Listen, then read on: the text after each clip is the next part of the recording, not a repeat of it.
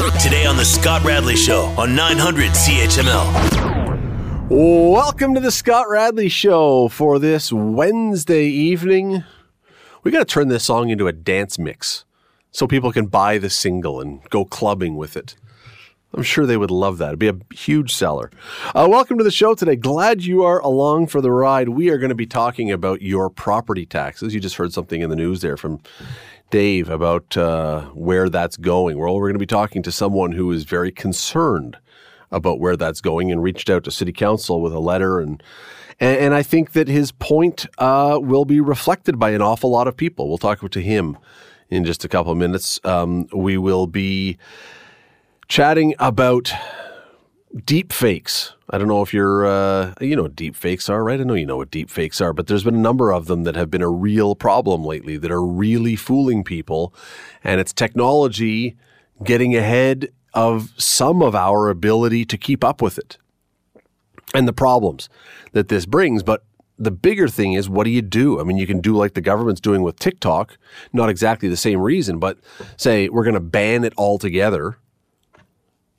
But is that really the answer? Is just banning everything that is bad the answer to everything? Because I assure you that almost everything is seen as bad by somebody, which would mean everything must be banned. It gets to be very complicated. So if we're not going to ban everything, what do? Well, we'll get to that one. And there are some numbers that came out yesterday, or this morning maybe, from the Blue Jays' first exhibition game, TV numbers, suggesting the Blue Jays' first spring training game TV numbers are larger than any other major league team's regular season numbers. What does that say about the fan base around here, or how desperate we are, or I don't know what it means, but we'll talk a little bit about that. As always, the first segment of the Scott Radley Show is brought to you exclusively by Fox40shop.com. For sport and for safety, it has to be Fox40shop.com. Enter the promo code RADLEY at checkout, and you will get 25% off your order. I'm going to bring Will in for just a second here. Will's on the other side of the glass this evening because dictionary.com, as all dictionaries do, has added new words to its repertoire. It's dictionary. It's canon. That's the word I was looking for. It's added new words that people now use, and so here are some of the new ones for 2023 that this is either telling you they are really keeping up, or boy, we are devolving into a stupid language. Nonetheless, it could be a bit of both. Do you know what rage farming is? Rage farming. Rage farming. This is not, by the way, this is not some guy out on his back 40 planting beets while he's annoyed. Rage farming. Yeah, that's the idea, or the process of doing something on social media explicitly to get negative reaction. Right. You're trying to harvest people's rage. You're trying to do something that will grow rage in people. It seems like the last thing we need these days, but anyway, rage farming. There's trauma dumping. Oh, yep, I'm familiar with that one. What is trauma dumping? Well, say you walk up to someone in the bar, you start chatting, and within 5 minutes, you've learned that they were that the person you were talking to was abused by their parents and slapped around. Their teachers didn't love them, and I am now uncomfortably familiar with these deeply personal things about you, and I don't know who you are. Yeah, you've just laid it all out there, all the things that are wrong. This is a stupid one. Petfluencer. An Instagrammer who is famous because of their pet as opposed to themselves. You are on top of this stuff. Good for you. Okay, let's go to a few more here then. That cakeage. Is that referring to one's posterior? No, this one. So if you go to a nice restaurant and you bring a bottle, your own bottle, there will be a corkage fee. Mm-hmm. You can bring your bottle, but they'll charge you, say, $25 to allow you to bring it in there.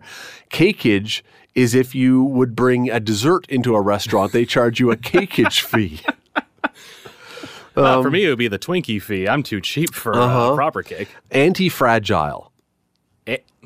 Anti-fragile, as in not a special snowflake, to use another term. Exactly right. The opposite of a snowflake. You're anti-fragile. I hope that when people describe me and you, that they say, "Oh, they're anti-fragile. They can, they can deal with stuff. They're not going to break down at the first little thing that bothers them." This one to me seems like it may be the stupidest and most unnecessary thing to put in the dictionary. And I mean, there's no limit on what you can put in a dictionary, and yet this seems to me absolutely without cause. Northpaw. As in a right-handed person? Yeah, southpaw is a left-hander, so they've now decided, well, we can't leave out the right-handed people. That would be discriminatory discrimination, I guess. Against the majority of the population. Yes. All those who are not ambidextrous, it would be against the right dexterous. I don't know. But yes, so northpaw. Who is ever going to call someone a northpaw? That could make a good joke in the next Creed movie if they make one. Yeah, I suppose. Unless it's, someone at the North Pole, like Santa with his kids. He's the North Paw. What else here? We got that one. Yes, we got that one. Cyber flashing. This is an obvious one. Oh, is that sending unsolicited explicit photos? Pictures of your things online is cyber flashing. That one's kind of that's useful. Well, it's kind of obvious, isn't it? Mm-hmm. And let's see, is there any it's other an appropriate one we can say on the air, whereas the common parlance, I think I would have to hit the censor button. Well, there's a million of them here that are going in about gender. Of course. Yes, of course there are. And a bedwetting. Okay, now this is not about actual urine on your mattress. It's something else altogether.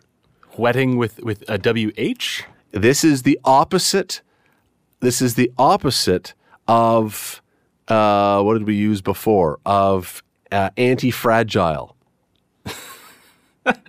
Oh, okay. So now if you overreact to, to things, and you are really your anxiety and your alarm, you're a bedwetter. Okay, that kind of tracks with a British phrase I've become familiar with, whinging wet. Yeah, whinge, yeah. Not whining, whinging. And let's see, is there one more here? A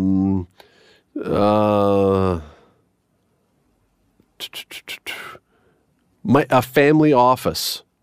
Family office, like a computer room? Basically, yeah, if you've got it, that was stupid. I mean, of course, why do we need that for dictionary definition? Because the TikTok kids didn't grow up with the computer room. They grew up with a computer in their pocket. So you got to call it, you got to have another name for it. Yes. Anyway, there's lots and lots of these. 300 and... How many did they put in here? They put in 313 new words this year. Was Goblin Mode one of them? Could have been. There were, and as I say, there were a bunch I can't even say on the air, but you can read them in dictionary.com in the adult version. Let's take a break. When we come back, we're going to be talking about your property taxes. We're getting close to seeing City Council's final numbers on this, but there are concerns about what the numbers are going to be and how this is going to affect you. We'll get into that next. Stay with us. You're listening to the Scott Radley Show podcast on 900 CHML. Welcome to my parents' house. King must have his castle. That's my grandma's basset house. He's such a sassy rascal. Aren't you moving? Scott Radley Show here on 900 CHML.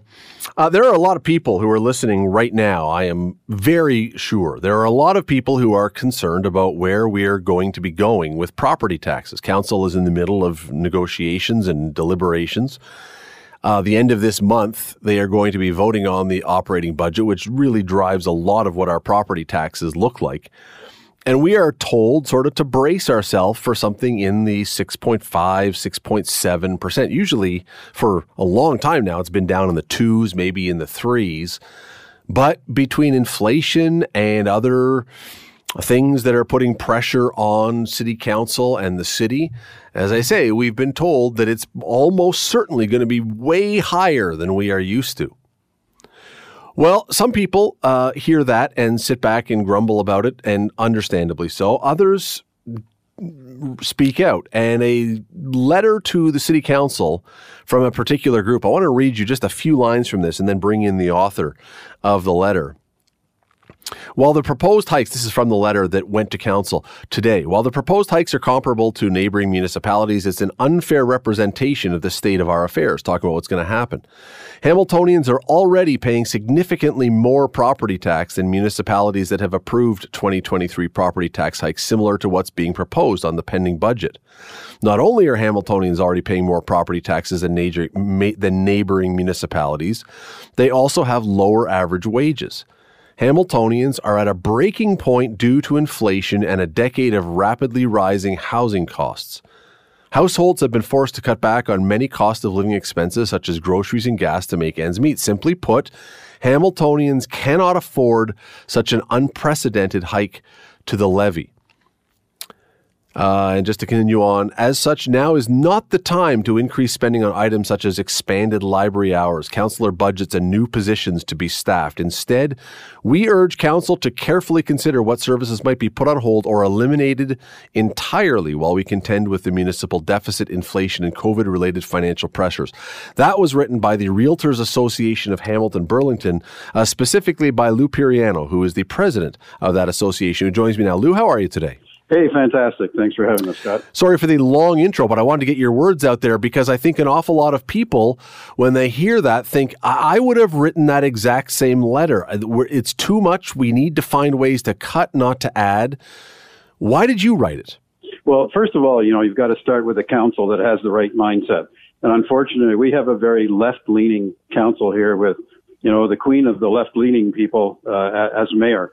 Who was for decades part of the left. And I love socialism because it helps people. But you know what?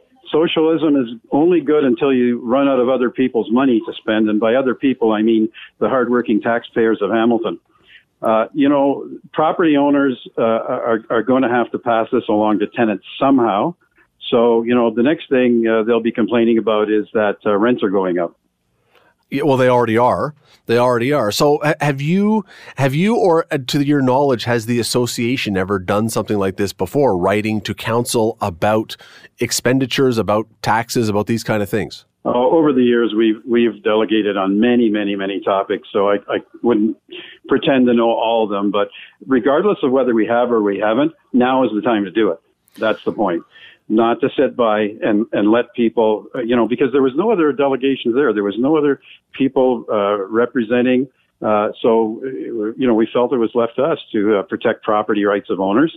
And as the letter says, I listened to your program the other day, to CHML the other day. Danko, Councillor Danko was on there saying, in order to maintain the level of services that we have to have this money. Well, guess what? You don't have to maintain the level of services that you have. All the things that we noted in there, plus many others, could be looked at for the moment. And the other thing he says, well, no, we can't put off certain projects because you're just going to have to pay for them down the road anyway. Well, again, that would help people right now to put groceries on the table. This is outrageous.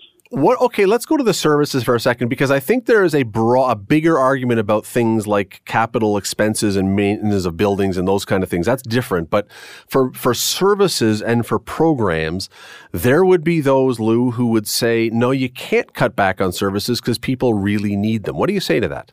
Well, you need some of them and you want some of them. And for the ones that are wanted in my ward, so to speak, if I'm a counselor, yeah, I understand exactly why I'm going to want to, get the vote, shall we say. So am I going to do the politically correct thing or am I going to do the responsible thing? And that's an ethical question that the counselors will have to ask. Is this something that the members of your organization have a say in or talk about or are behind? Have you heard from them about the thought on what this letter? Have they heard about this letter? Do they know? Well, it's not something that we would normally send out, before submitting it, but it is available if anybody wants to know. I mean, they elect us to do the governance and the government relations for them. So, if they had to be there sitting on top of every issue, they'd never have time to go out and trade in real estate. We have very competent people in our communications department who specialize in these matters, and one who used to work in these matters at Hamilton City Hall. So we're on top of it. Before I let you go, you obviously you're the president of the Realtors Association of Hamilton Burlington. It's about real estate. It's about housing. It's about homes. I'm guessing from this letter that you hold a concern. Already, Hamilton is a very expensive place to live. We all know that. Housing prices are very high.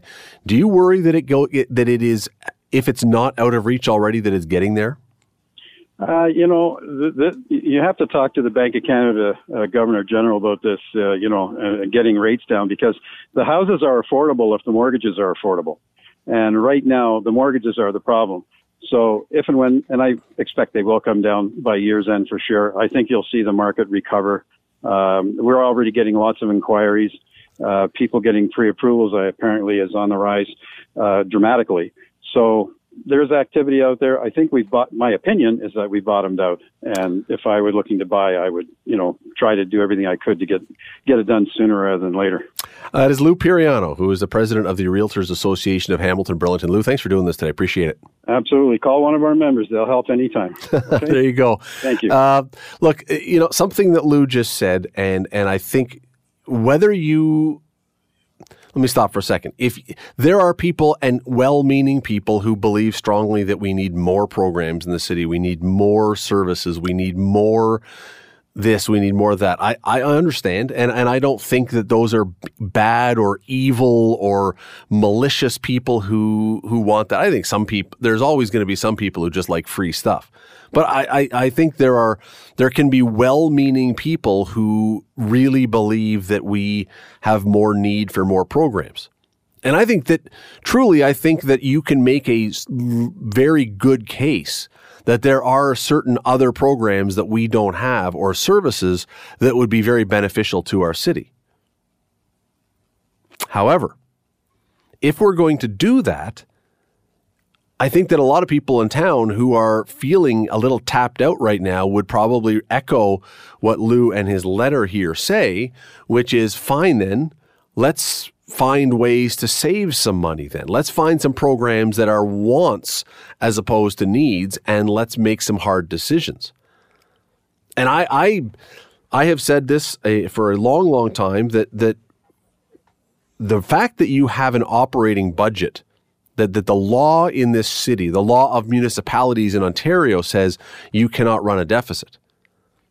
That you must, if you raise the amount you're spending, you have to raise taxes to cover that. That's a great thing. And I know some people think, well, wait, why is that a great thing? Because can you imagine what cities would do if they were allowed to run deficits for programs? Can you imagine the debt that cities would be in if city councillors and mayors, and I'm not just talking about here in Hamilton, across the country, across the province, if they were allowed to run, like our federal and provincial governments, if they could run debts so that they could put in this program and this program and this program and this program and just borrow against it, could you imagine the debt that we'd be in?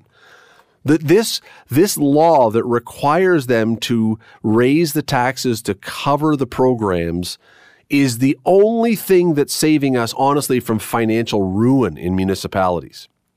Because I would bet every dollar I have that if that did not exist, every city, or almost every single city in this country, would spend their brains out like our federal government has and like our provincial government has, and put in all these things because they all get you reelected, and they're all easy, and it's always nice to give people stuff. It's never fun to take stuff away. They would spend their brains out. Now, is it fun then to get a 6.7% tax increase? No, it stinks. But I'll tell you the other one good thing about this. If you don't like it, remember this. If you think that 6.7% is outrageous and you think that you don't want this and this is bad governance, remember this. Make a note, stick it on your fridge, whatever. And then when the next municipal election comes along, you've had an exact amount that you've had to pay because of what's been done. You know who to vote out if you don't like it, or who to vote for if you do. But I think Lou has some points here that a lot of people would echo. Make some hard decisions. Don't just raise the taxes. Start finding some things to save money in rather than just adding. Take a break. Back after this. You're listening to the Scott Radley Show podcast on 900 CHML. you want. Let's play ball. Okay, Blue Jays, let's play ball. It's a beautiful evening, fans, at the ballpark, and the game starts. Warm summer breezes. Scott Radley Show here on 900 CHML. Doesn't feel like it out there, baseball weather. Friday especially is not going to feel like baseball weather. But we're getting close. Spring training is underway, and a really interesting tweet that was sent out today by a guy who is a sports media analyst. Now, I had not seen these numbers, but according to this tweet, the 2023 spring training opener for the Blue Jays averaged 463,000 viewers on Sportsnet. That's a huge audience. And this person points out that's larger than the regular season number for every other team in baseball, larger than the regular season numbers for other teams. The spring training opener, when nobody cares except for the fact that the grass is green. Really? What does this say about Canadians either as sports fans, baseball fans, desperate for something good? I don't know. Let me bring in Steve Foxcroft. He is a guy who he's involved in sports at every level. He's also a commentator, does TV, does everything. He's here with us. Steve, how are you? I'm doing great. How are you, Scott? Now, I got a question before we start. I know the words and the actions to the OK Blue Jays song. Do you remember both? I think so. I don't necessarily know that I want to be tested to sing it live on the air, but I think I do. I think I could probably get up on the dugout with the Blue Jay participation people, crew, right? Yeah. Clap right hand, clap left hand, clap both hands. Like, I remember that, and years went by, and I still remember it.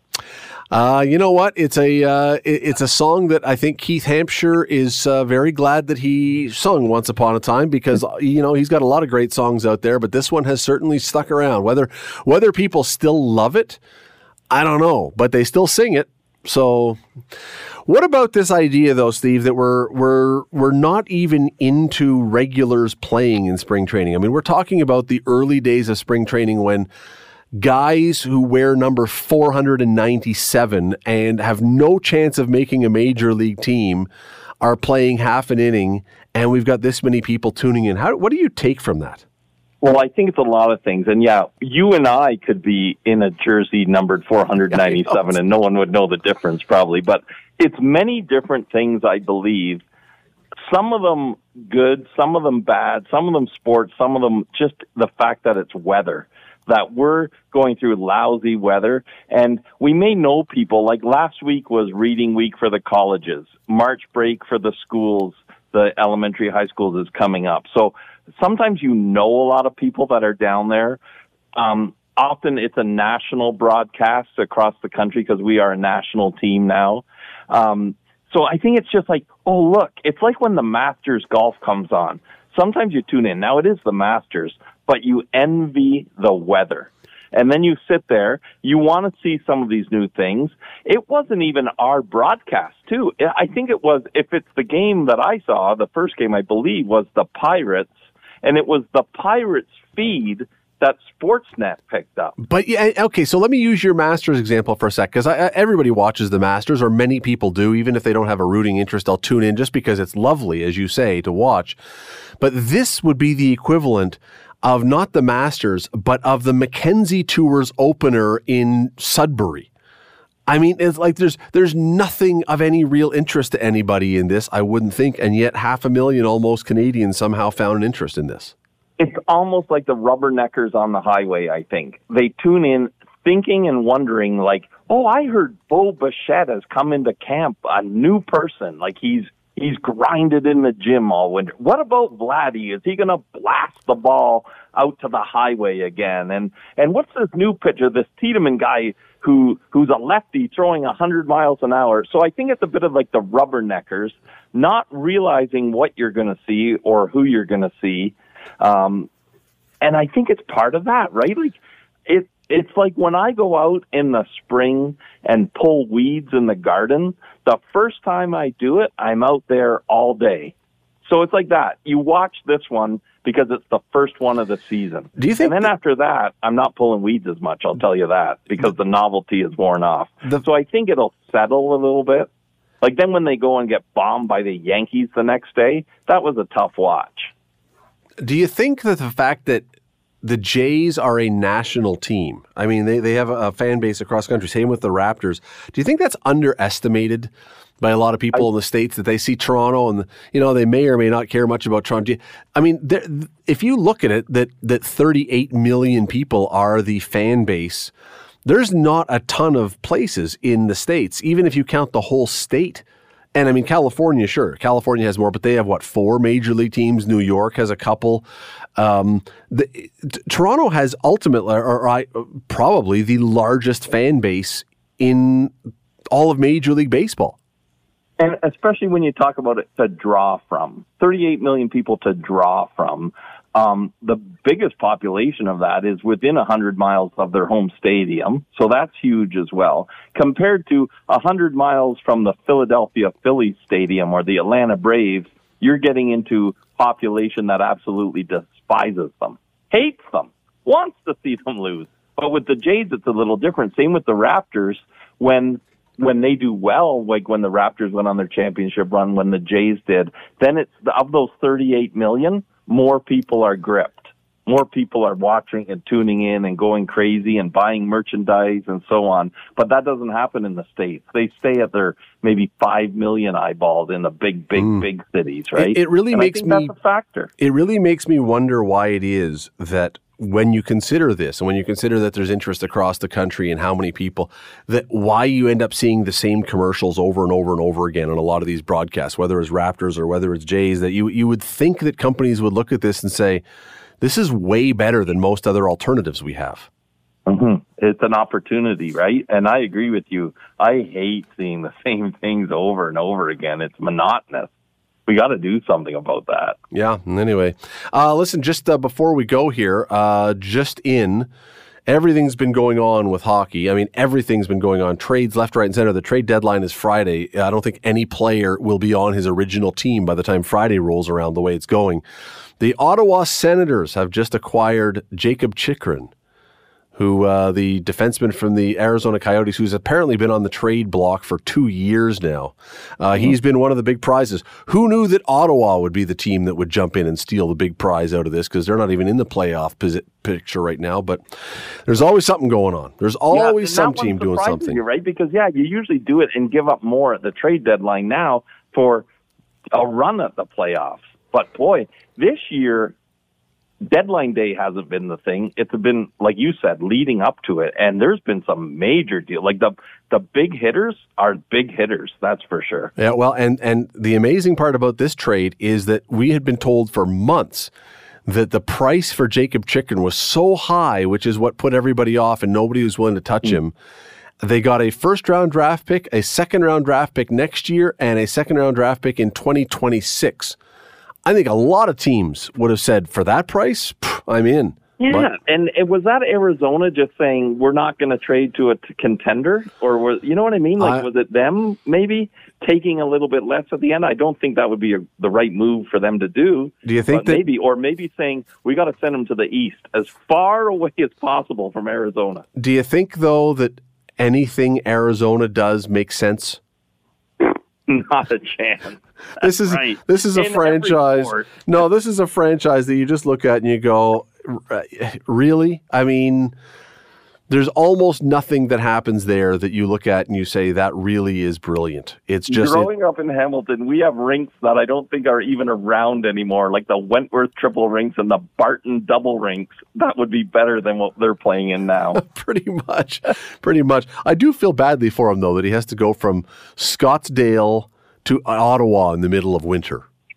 That is a tough trip, right? Like, how do you make that phone call? How does he accept that text or phone call from the GM saying, well, we have traded you. It's been 2 years. We've traded you. And he's thinking, great, contender, maybe have a cup run. Oh, no, you're going to Ottawa. Bring your parka. Yeah, there you go. Flights, by the way. It's a double connection. Steve Foxcroft, always appreciate it. Thanks for doing this. Enjoyed it. Good to catch up, Scott. See ya.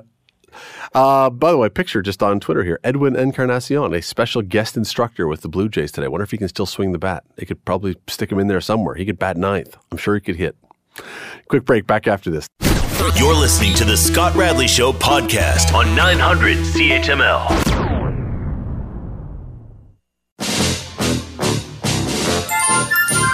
History is made by stupid people.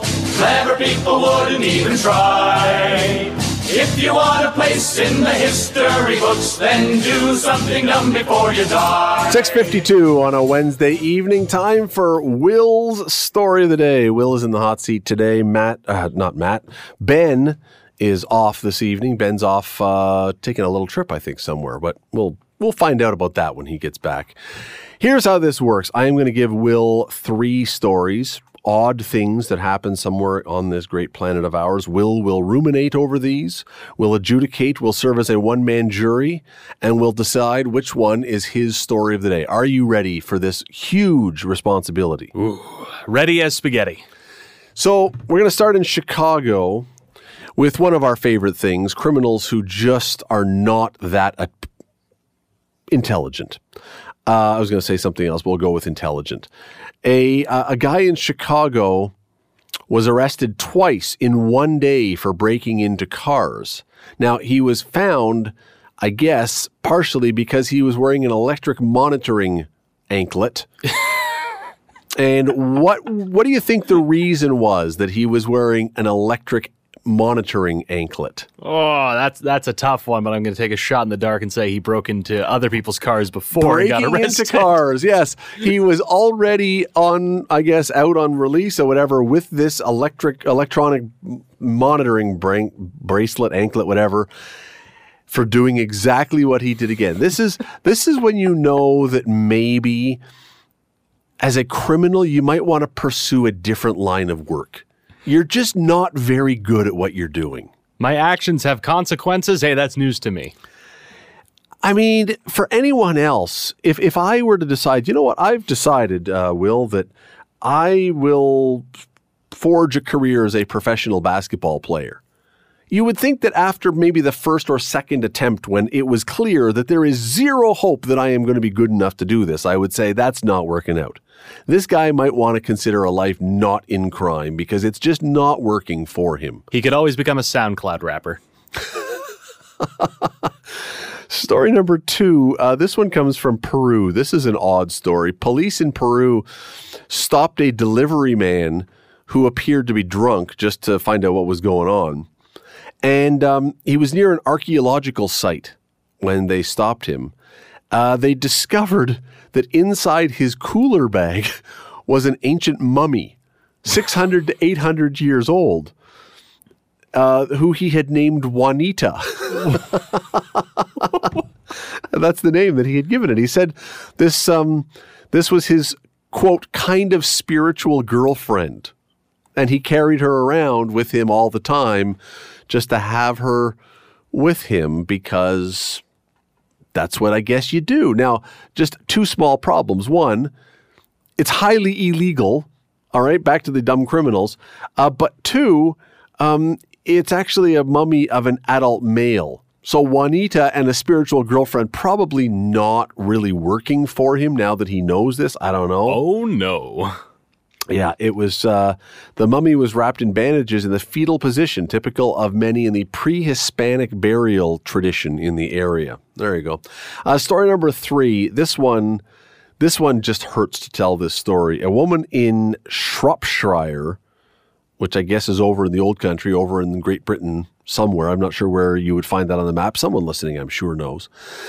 There was a company over there, excuse me, a crisp company. We call them chips, but a crisp company that had a contest going for Valentine's Day. And whoever could produce the best looking heart-shaped chip that they pulled out of a bag. The company wasn't necessarily making heart-shaped chips, but chips, you know, they look like all different things. You can find one that looks like Richard Nixon sometimes or whatever. Pull a Cheeto out and it's in the shape of Jesus on the cross. Sell it on eBay. Yeah. Whatever. But if whoever came up with the best heart-shaped chip would win £100,000. Woo! 100,000. she found one and took a photo of it. It was a perfect heart shape, but hadn't read the rules and didn't know that you actually had to produce the chip, not just a photo of it. She ate it. Oh. The photo of it is of a perfect heart shape. Would have easily won the contest. She ate it for 100,000 pounds. Ooh, eat your heart out there. Jeez. Talk about, I mean, that's rough. That is, anyway, squandered for a moment. Oh man. Look, even if it's the last chip and you just have that salt hankering, it's 100,000 pounds. Go buy another bag. Will your story of the day today be the Chicago man arrested twice in one day for breaking into cars while on an electric monitoring bracelet for breaking into cars? Will it be the Peruvian man who had a dummy who was his spiritual girlfriend, his mummy, who was his spiritual girlfriend, who turned out to be a guy? Or will it be the woman who ate the $100,000 heart-shaped crisp? Ooh, I wanted to go with the Peruvian man, but 100,000 pounds over a moment's mouth-watering goodness. I gotta go with our poor crisp lady. There you go. Will's story of the day. You can play along at home, by the way. You can tell us which one you would have liked. 905-645-3221. Send us a text. We got the news coming up. When we come back after the break, deepfakes continue to get realer and realer. If you don't know what deepfakes are, we'll tell you. If you do, stick around because this is going to become, if it isn't already, a significant problem. We're going to talk to Alan Mendehlson, our internet law expert. Is there anything that can be done about this, or do we just have to get smart enough to see through it? Back after this. You're listening to the Scott Radley Show podcast on 900 CHML. Hour number 2 of the Scott Radley Show here on 900 CHML. Thanks for being with us. If you're just jumping on board, welcome to the show. If you've been here all the way along, we appreciate that too. Hopefully some of you were down yesterday at Soup Fest. I was filling in yesterday for Scott Thompson, and we were talking to the folks down at Soup Fest. I got to tell you, this city, there are some things we do really well, and special food events is one of the things we do well. Soup Fest, when we used to have Novemberger, I just, saying the word, I almost drool onto the microphone. Yeah, we do food events really, really well. And if you didn't get a chance to get down to Soup Fest, make a note for next year because it is well worth your time to do that. Let me give you your quiz question this evening. Speaking of tasties, here it is. See if you can get this one. What brand's commercials once used the line, "I bet you can't eat just one"? What was the brand that in its commercials used the line, may still use it, I don't know, but once upon a time at least used the line, "I bet you can't eat just one"? 905-645-3221, star 9900 is the cell number if you want to press fewer buttons. Same result. You can also text us, 905-645-3221. That'll come right through if you think you know the answer to that one. I will even give you a hint. Think Marc Messier. I think he was in commercials for this once upon a time. What brand's commercials told you, "I bet you can't eat just one"? Tom is now in. Matt is now in, and Matt will take your call and take your name and take your guess and all that kind of stuff. So give Matt a call, and we'll get to that one. All right, I want to play you a little something here that is something called a deepfake. Now, many of you, when I say something called a deepfake, you're like, well, why are you calling it that? Of course I know what a deepfake is. Fair enough. Some people, not as familiar. But the idea here is that we now have technology that can very convincingly make people see something and believe that what they're seeing is real, but isn't all that real. Here is a little clip of something that may sound like it's real, but you decide if you think it is. The 2024 election will take place after a divisive period of political unrest, and allowing Republicans to vote could threaten the integrity of the election and the safety of the electorate. Since Republicans have a history of promoting policies that undermine the public's trust in the government, allowing them to vote could lead to an outcome that does not accurately reflect the will of the people. Furthermore, allowing Republicans to vote could result in a surge of voter suppression tactics and voter intimidation, which could compromise the security and fairness of the election. For these reasons, it is necessary to restrict Republican voting in the 2024 election. All right, that was a video of Elizabeth Warren, the American politician. That was a video of her it sure looked like her. It was her voice saying something that you would think would be outrageous, that we're going to put in a new law or try to, that would ban half the country from having a vote because we don't believe that their vote is warranted or worthy. The problem is it wasn't real. But if you went on social media over the last little while, an awful lot of people thought she had really said this. Just like several days ago, there was an interview between Joe Rogan, the podcaster, and Justin Trudeau, in which Justin Trudeau talked about with the truckers on Parliament Hill that he wanted to nuke Parliament Hill to get rid of the protesters. Not real, but boy, it sure sounded convincing. What do we do about this? It is a real conundrum. Alan Mendehlson is a lawyer specializing in internet law. He is also a legal professor at the Faculty of Law at McGill University. Joins us now. Always love having Alan along. Thanks for doing this. Oh, it's my pleasure, Scott. Always happy to be here. This is becoming a thing that when it started, Alan, the whole deepfake thing started kind of as a bit of a lark, because look at what the technology is that we can do, and we can make Alan Mendehlson say whatever we want him to say, and we can do all these fun things that Hollywood would have done. I think we're now, this Elizabeth Warren one is giving us, I think, a bit of a tip of the iceberg of where this could actually become not so funny, but become a real problem. Oh, it's certainly a real problem, and you're right. It is the tip of the iceberg. There are just so many issues involved with these deep fakes. I don't even know where to start. You're going to have to ask me a more pointed question, Scott, because, in all honesty, the legal issues related to these deep fakes, just go on and on. It's such a, unfortunately, interesting topic from a legal perspective. Just to tell your listeners how, what a hot, for lack of a better word, topic it is. I have 25 students in my internet law class at McGill, and the students can choose any topic to write their final paper on. Out of the 25, 5 of them wrote their final papers on deepfakes. So, it is definitely a question du jour in the legal community. Well, one of the things so we've seen the government, for example, this week put into effect the ban on TikTok. So there have been some people who say, well, you know what, governments should then ban these deep fakes because of the risks that they run, that somebody might, and we've talked about this on the show before. Think of down the road, Vladimir Putin. We watch a video where he says that, if you're not out of here if Ukraine doesn't back off in the next 5 hours, we're launching our nukes.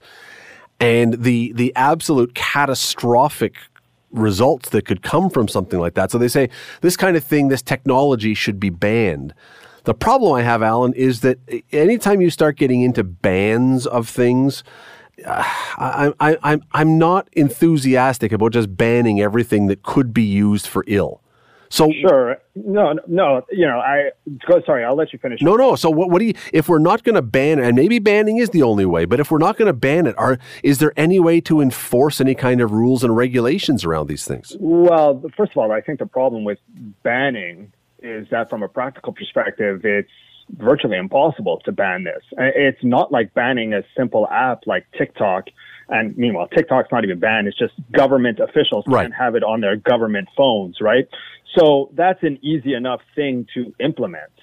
But there are dozens of services out there, many of them operating in countries far beyond the reach of Canadian law, that allow any individual with a decent internet connection to make a deepfake.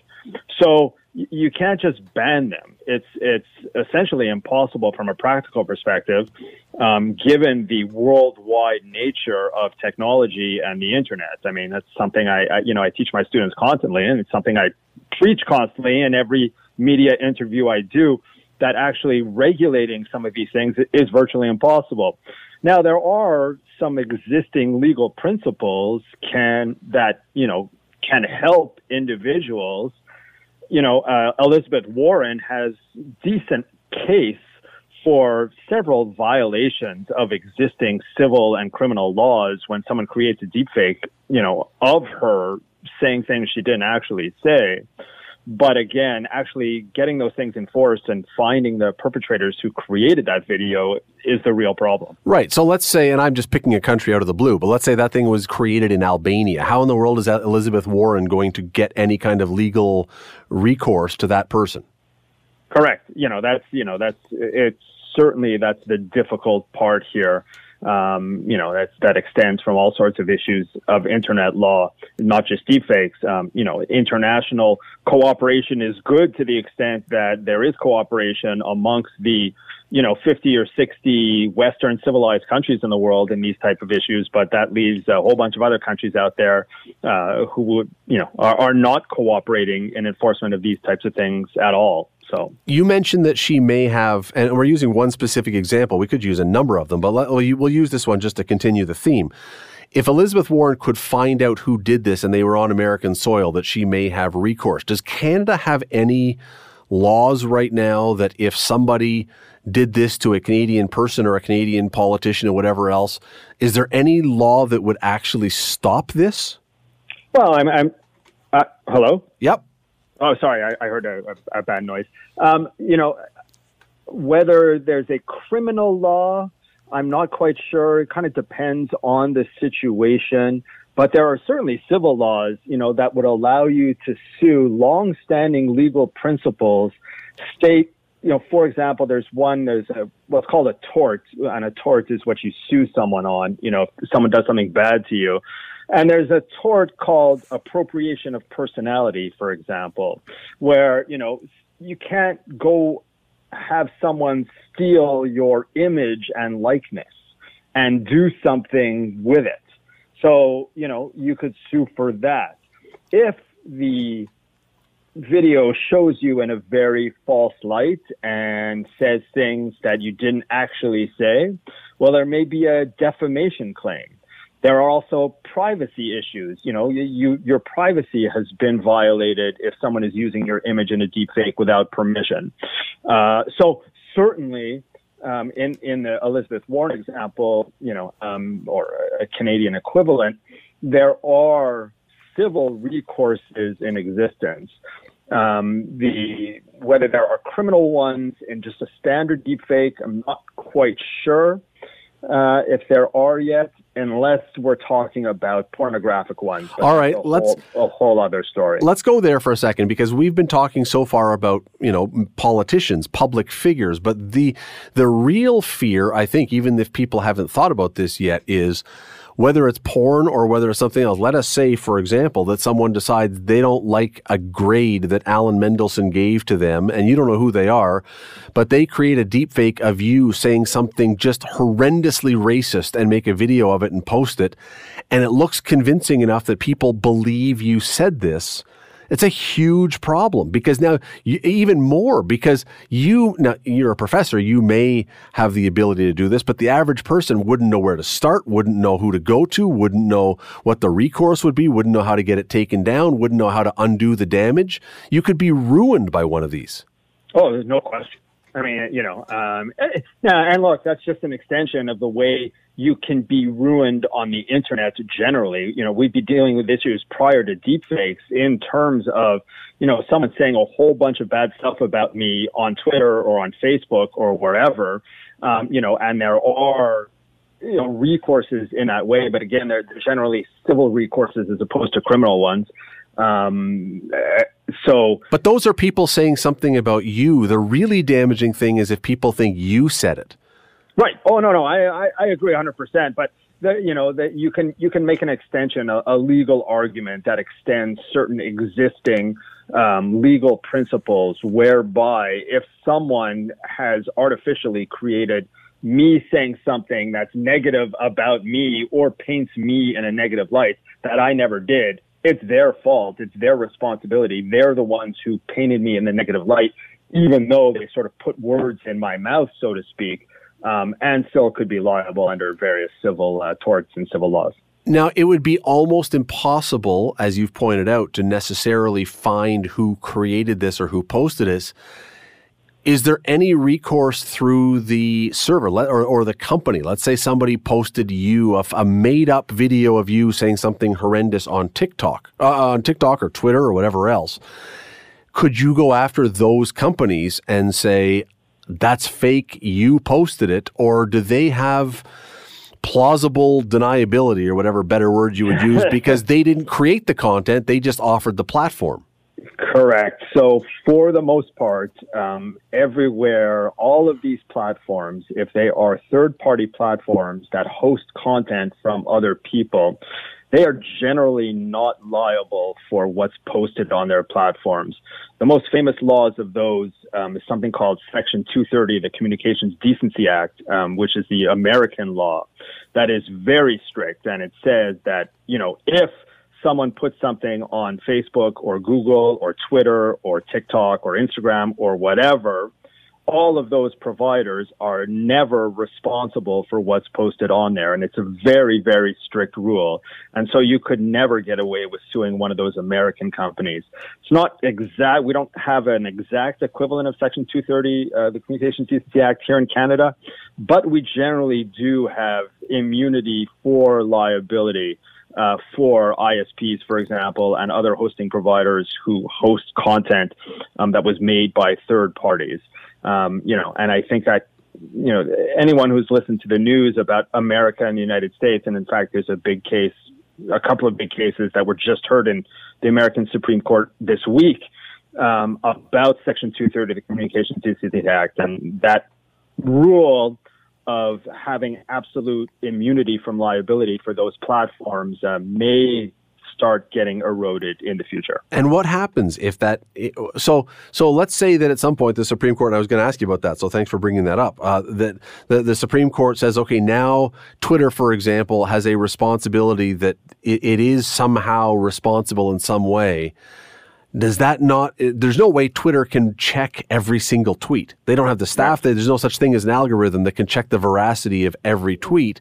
Does that not then just kill social media because we can't allow anything to go on there? Exactly. And that's Twitter and Facebook and Instagram's argument. Look, we cannot be the police here. It's just physically impossible given the nature of how much content is posted on our services. It's absolutely impossible. We would cease to exist without Section 230 or other immunity laws.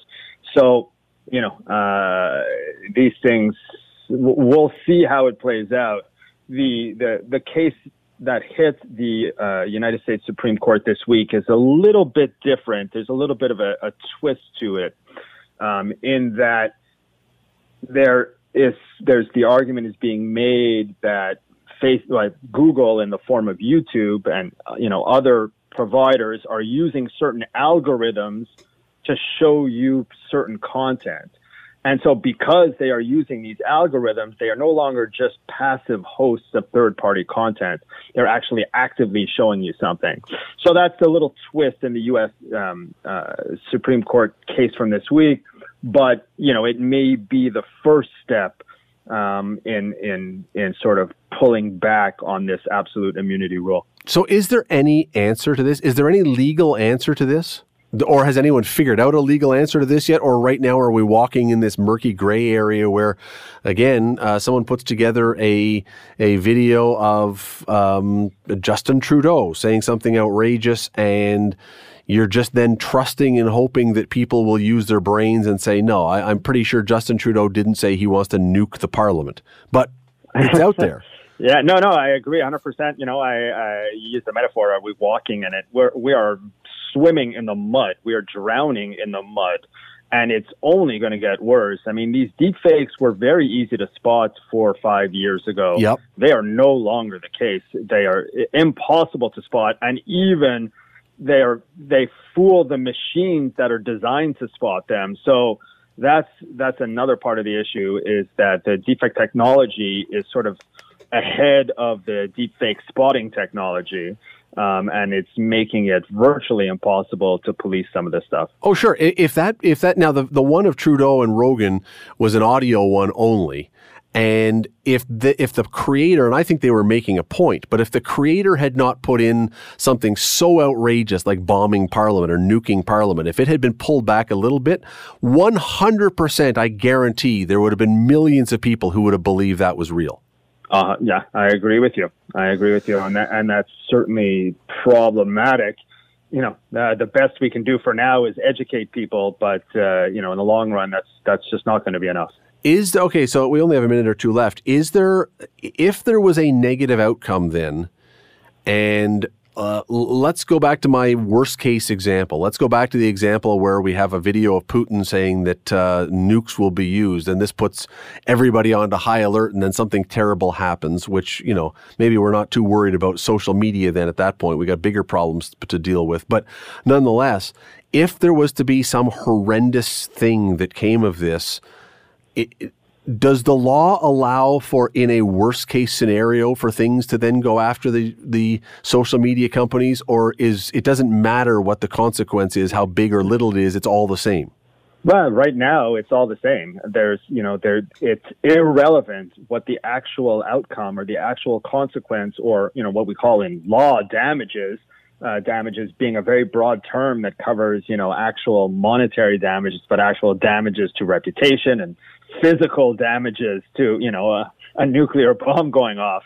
So there's very little difference the way the laws are structured now, that the platforms just are completely generally absolved of responsibility in these types of cases. I would love to believe, and look, you teach smart people who are in law school. Presumably they're smart people if they've made it to law school, and so probably they are people who would be less likely to be fooled by this, but maybe the only answer is we all have to be smarter when we look at stuff and use some discretion and use our ability to think, does it make sense that Elizabeth Warren would say, I want to ban Republicans from voting? Or does it make sense that Trudeau would say, I want to nuke the Parliament, and just trust that we're going to be smart enough? My fear is, though, I don't know that I have that much trust.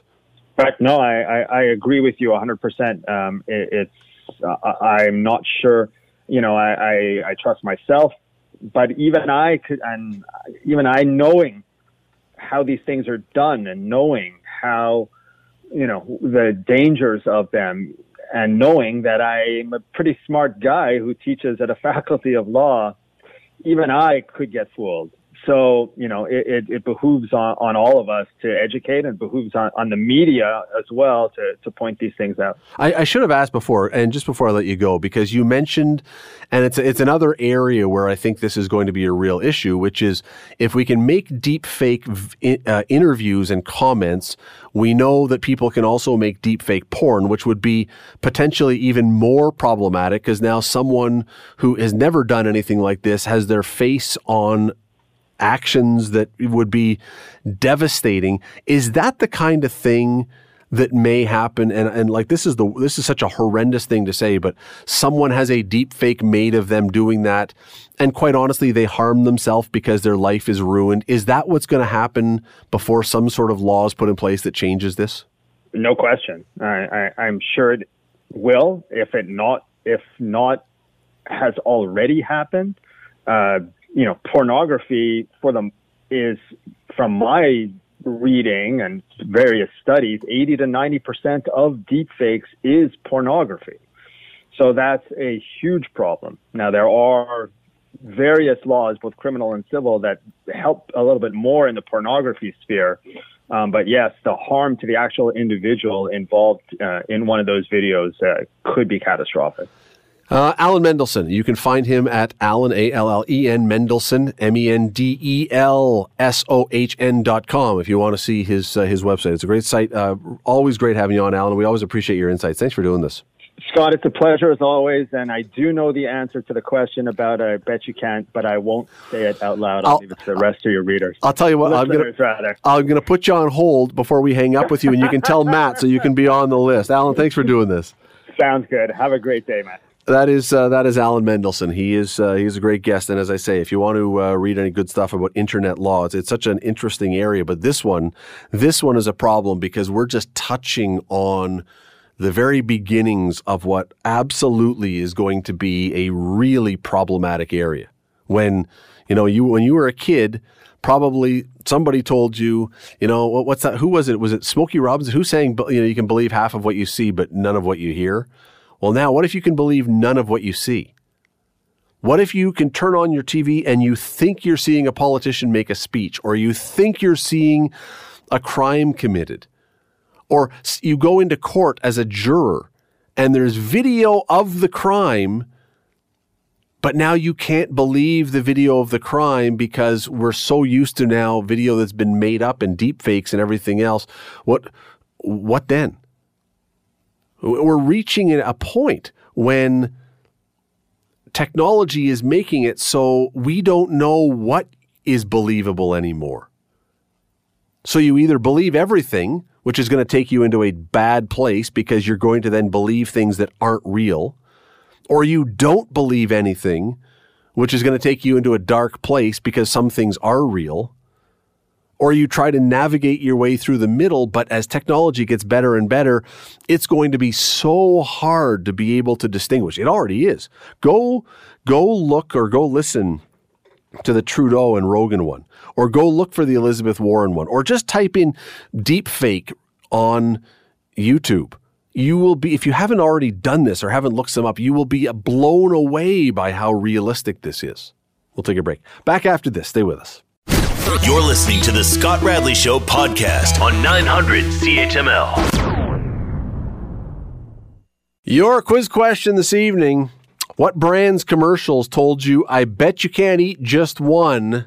That would be Lay's chips. Remember with Mark Messier doing the commercials, others as well. But Lay's chips. Matt, anyone know the answer to this one today? Yes, we've got Frank, two Mikes, Vince, Walter, Wayne, Hugh, Joe, Demetrishim, Alan, Marie, Karen, Russell, Andy, Donette, and Eddie. Well done. I'm amazed. Well, not amazed. I'm impressed. That's the better word. I'm impressed that you knew this. Well done. I will be not here tomorrow night. I'm going to be in for Scott Thompson from 3 till 6, so you can catch me then tomorrow and Friday. Lots of stuff. Lots of moving pieces these days. It's okay. I'll be there then. If you're there, we'll talk to you tomorrow. If you're not, we'll talk to you soon. Have a good night. The Scott Radley Show. Weekday evenings from 6 to 8 on 900 CHML.